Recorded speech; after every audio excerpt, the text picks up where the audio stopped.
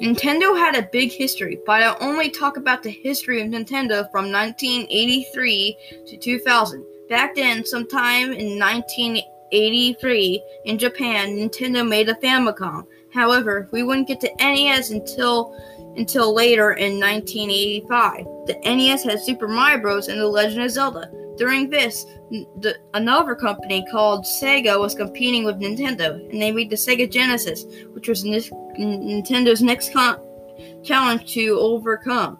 In 1990, Nintendo made the Super Famicom in Japan, and in 1991 for the SNES. It was a hit. It had Super Mario Kart and Super Mario World.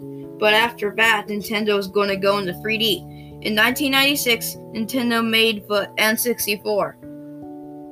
It was a big hit.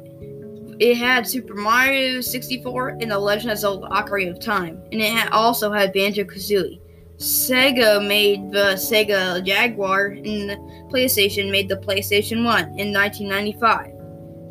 Now I'm done with the history of the home consoles, but now it's time for the handhelds. In 1989, Nintendo made the Game Boy, which had no backlight, meaning you can't see in the dark, and it was only black and white. In 1991, Sega made the Game Gear, basically a portable Sega Genesis. Then in 1998, Nintendo made the Game Boy Light, a Game Boy you can play with in the dark, but it was in Japan only. But also in 1998, the Game Boy Color came out, which was in America, but it had color. It had color, but but this time it had no backlight. Finally, I will talk about the Virtual Boy. It was a console that acted like it was the best console. It was in 1995.